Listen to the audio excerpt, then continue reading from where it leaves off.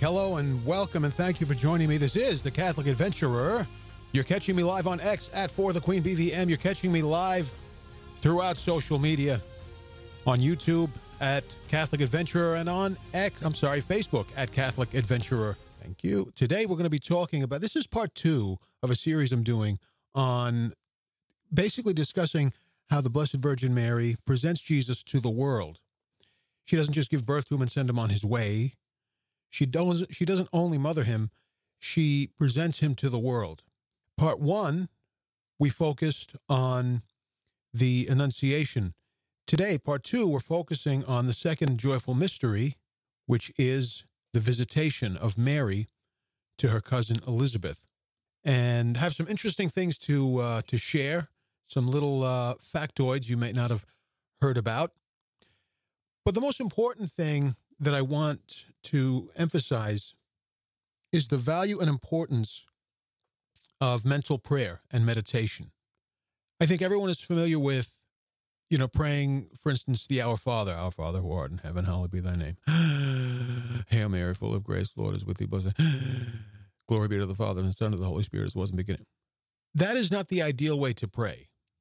It's a way to pray, but it's not the ideal way to pray. If you're a subscriber to my website at catholicadventurer.com, if you're a subscriber, I'm going to do some webinars on how to pray meditatively as a Catholic. Mental prayer. I'm going to do some webinars on that, taking you through some guided meditations and such. The reason why I bring that up is because what I'm going to share with you is something that the Holy Spirit has led me to understand through meditation. What I'm going to do is I'm going to break this down through some scripture, and we're going to look at a little bit of art. So if you're catching the video, it's not a waste of your time. You're not just going to be looking at, sound waves and a spinning microphone and a logo for the whole thing. There's going to be some art that I'm going to bring in. If you're not getting video, don't worry. You're only missing like 3 pieces of art. So you're only missing a little bit. Okay, you're not missing much. You're getting all of the substance, all the important stuff you're getting. All right? This is from the Gospel of Luke. Luke is an important gospel writer because it is traditionally believed. Now Luke was not an apostle. So all the information he received probably from St. Paul, who he was close with, and interviews of St. Paul, and probably interviews of key people. He might have interviewed some of the apostles. Don't quote me on that. But he probably interviewed some of the apostles, and he probably, and this is not my thought, this is traditionally, I would say suspected. I don't want to use the word believed. It's traditionally suspected that he also interviewed the Blessed Virgin Mary. I think one of the reasons that is believed or strongly suspected is because there are things he writes about that's information he could only have gotten from the Blessed Virgin Mary. So he probably interviewed her. So he's a very interesting and very important gospel writer. And we're going to see some of why he's so important. As I read this, I'm going to roll just something to keep your eyes inspired. I'm going to roll this little video clip of the Blessed Virgin Mary. And if you can, close your eyes, relax, and meditate on this as I read. This is from the Gospel of Luke, chapter 1, verses 39 to 40. During those days, Mary set out and traveled to the hill country in haste to a town of Judea, where she entered the house of Zechariah and greeted Elizabeth. This is already interesting. Imagine the Blessed Mother. She's 14 or 15. She just received news that not only is she pregnant, but she's going to give birth to the Son of God, not just to any ordinary child. And the first thing she does after the angel leaves, well, the first thing I would have done was I would have freaked out. But the first thing the Holy Virgin does is, it's interesting the way Bishop Fulton Sheen put this, is he said, the Blessed Mother is always in a rush to do the good. Because the scripture, he says, tells us that she went in haste and traveled to the hill country. That trip to the hill country was no easy trip. It wasn't like she had to walk next door. It was no easy trip. And now she's pregnant, and she's basically a child. I mean, 15-year-olds back then were not like they are now, but still she's essentially a child. Pregnant with the Son of God, and now making this difficult trip to the hill country of Judea. One of the little factoids I can share with you is her cousin Elizabeth lived only a very short walk from where the Ark of the Covenant was kept.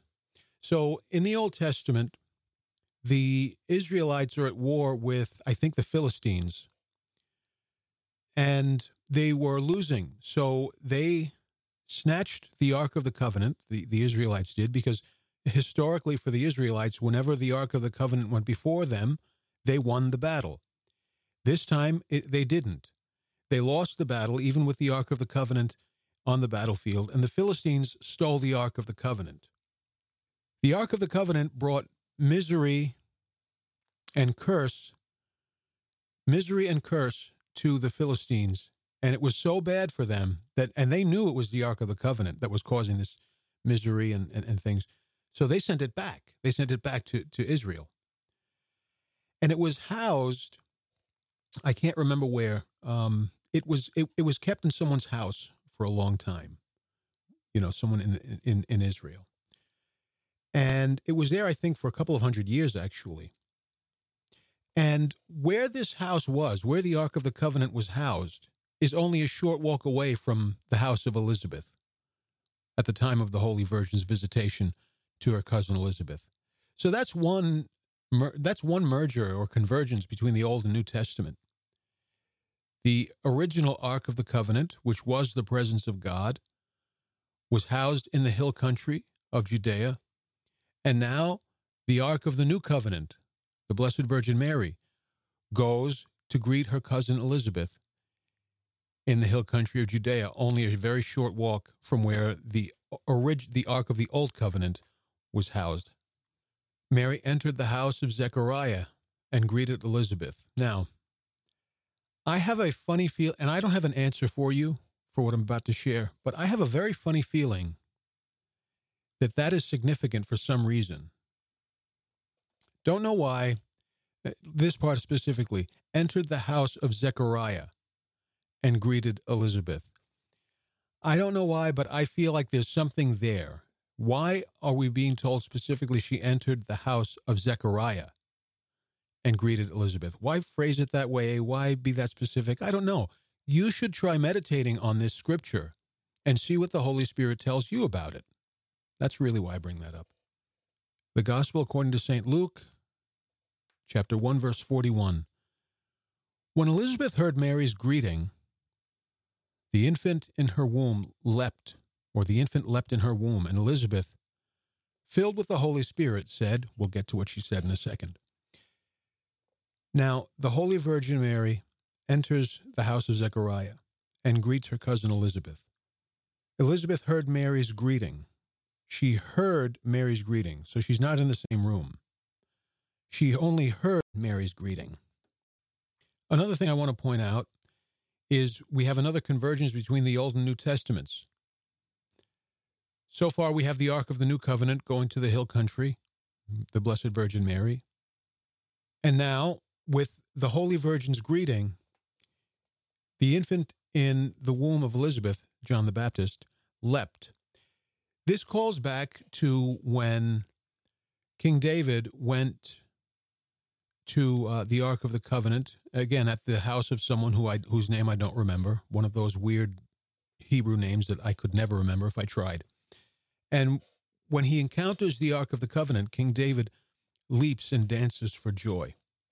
And here we have John the Baptist leaping in the womb of his mother. Elizabeth, filled with the Holy Spirit, cried out in a loud voice. Also, David and the people with David cried out in a loud voice. Another bit of typology there. Elizabeth cried out in a loud voice, "Most blessed are you among women, and blessed is the fruit of your womb." Now, listen to this part. And how does this happen to me, that the mother of my Lord should come to me? Also a reflection of what King David said. Because King David knew he was not worthy to receive the Ark of the Covenant.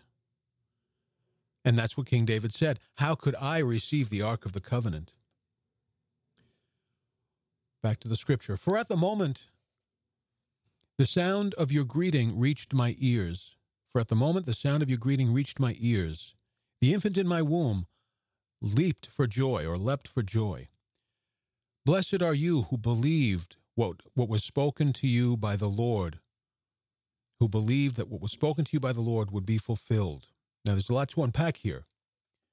There's a lot to unpack. We're discussing, or we're covering, how the Blessed Virgin Mary presents Jesus to the world. First, she presents him to the world in her womb.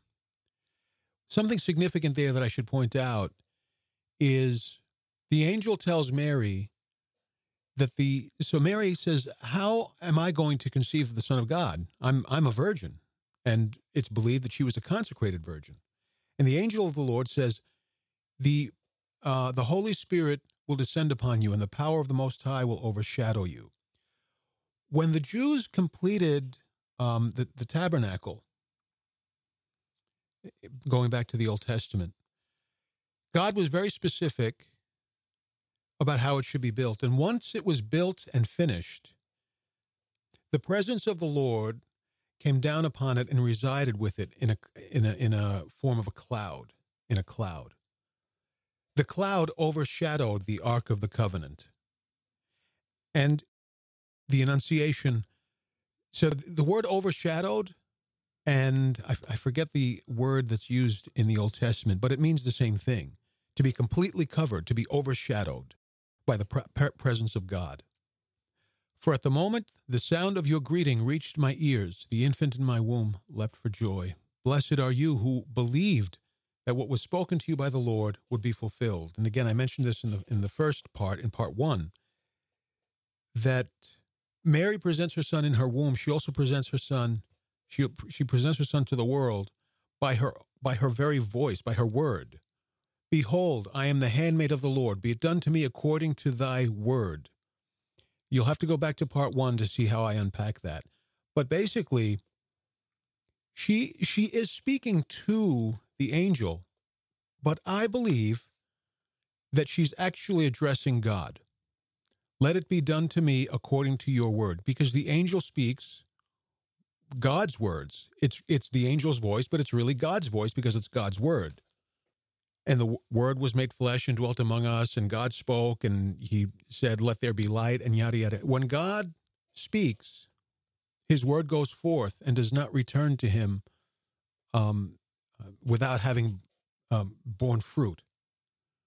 His word does. His word does. May it be done to me according to thy word. I don't think she was addressing the angel, really. She was addressing God, I guess, through the angel. Or it could be both, but, God and the angel she was addressing. But really, just like when we pray to Mary, we're praying to Mary, but we're really praying to God, right? I think the same thing was happening in that mystery. She's speaking to the angels, but she's really speaking to God. What's one way we can know that with some confidence? Listen to what Elizabeth says. Blessed are you who believed that what was spoken to you by the Lord would be fulfilled. But the Lord didn't speak to her, right? The angel did. So I think that's a very powerful statement. But here's something that you may overlook. For at the moment the sound of your greeting reached my ears, the infant in my womb leapt for joy. Here's what's interesting. I'm wondering if you caught it. And going back to the scripture, the moment your voice reached my ears, the infant in my womb leapt for joy. It's interesting. We always think of the Visitation and John leaping for joy in the Blessed Mother's womb. John leaping for joy in Elizabeth's womb. We always think of that as, well, they got together, and when John the Baptist, even in the womb of his mother, when John the Baptist was really close to Jesus, in very close proximity, he leapt for joy in his mother's womb. We always think of that, right? That this leaping in the womb of Elizabeth happened after Elizabeth and the Holy Virgin were in close proximity. But that's not what the scripture says. The scripture says, The moment your voice reached my ears, the infant in my womb leapt. The moment your voice reached my ears.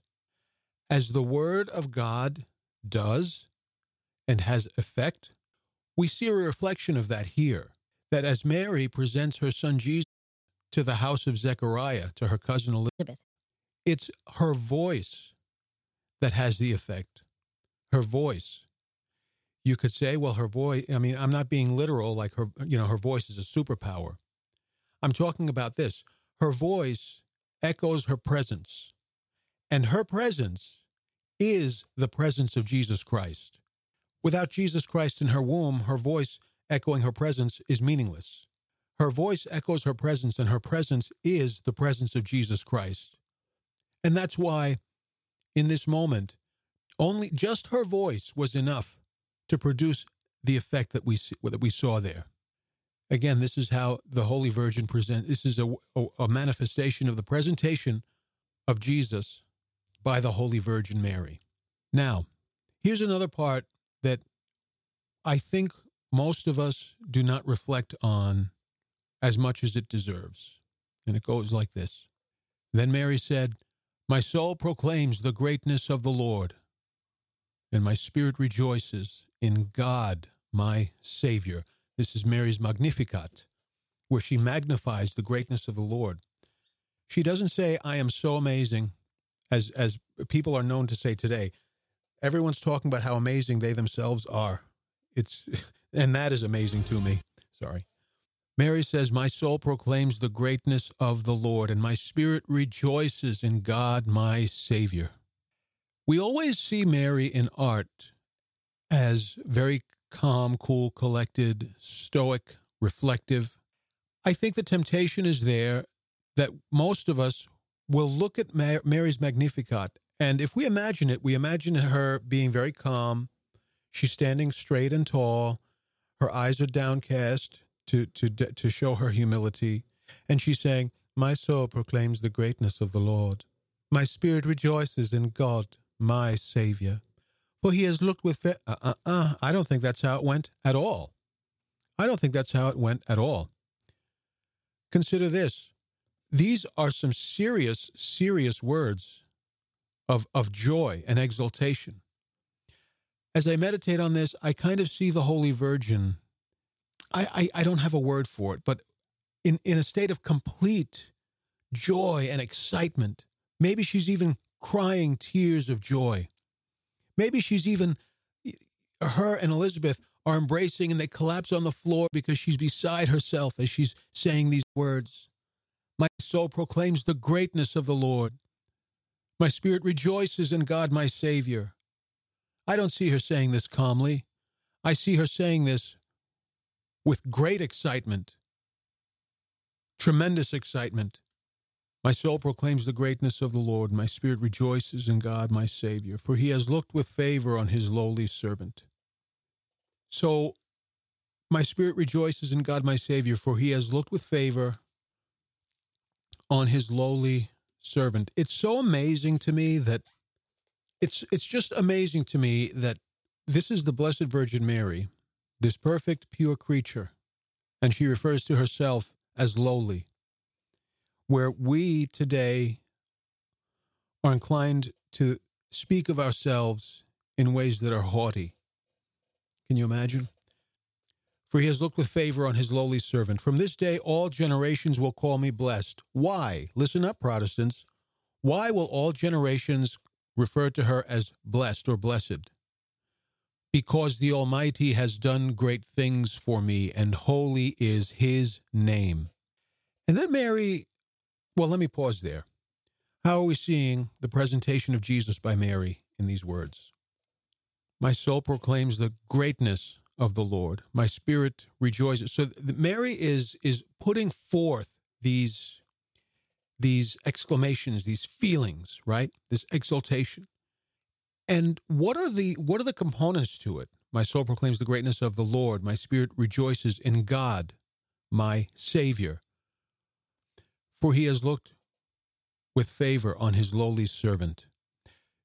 So she's really characterizing God here. She's characterizing the divine person. The Almighty has done great things for me, and holy is his name. In Mary's Magnificat up to this point, we're seeing that God is great, that God is full of love. His love and generosity are mysterious. They're tremendously mysterious. And then she starts speaking of his mercy. For the Almighty has done great things for me, and holy is his name. He has mercy on those who fear him in every generation. And then she talks about the power of God. He has shown the strength of his arm. He has scattered the proud in their conceit. Wow. He has shown the strength of his arm and has scattered the... Can you imagine? Has scattered the proud in their conceit. Can you imagine God coming down and scattering the proud in their conceit with his strong arm? He has cast down the mighty from their thrones and has lifted up the lowly. Check this out, this line. He has filled the hungry with good things. Again, you're hearing about his tremendous generosity. He doesn't give the hungry good things. He has filled the hungry with good things. And get this one. And the rich he has sent away empty. We see two poles of the divine person. His tremendous generosity, and I don't want to say the severity of his justice, but that's really what it is.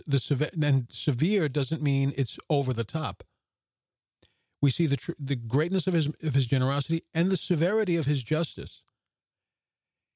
He has filled the hungry with good things, and the rich he has sent away empty. He doesn't just ignore them in the Magnificat.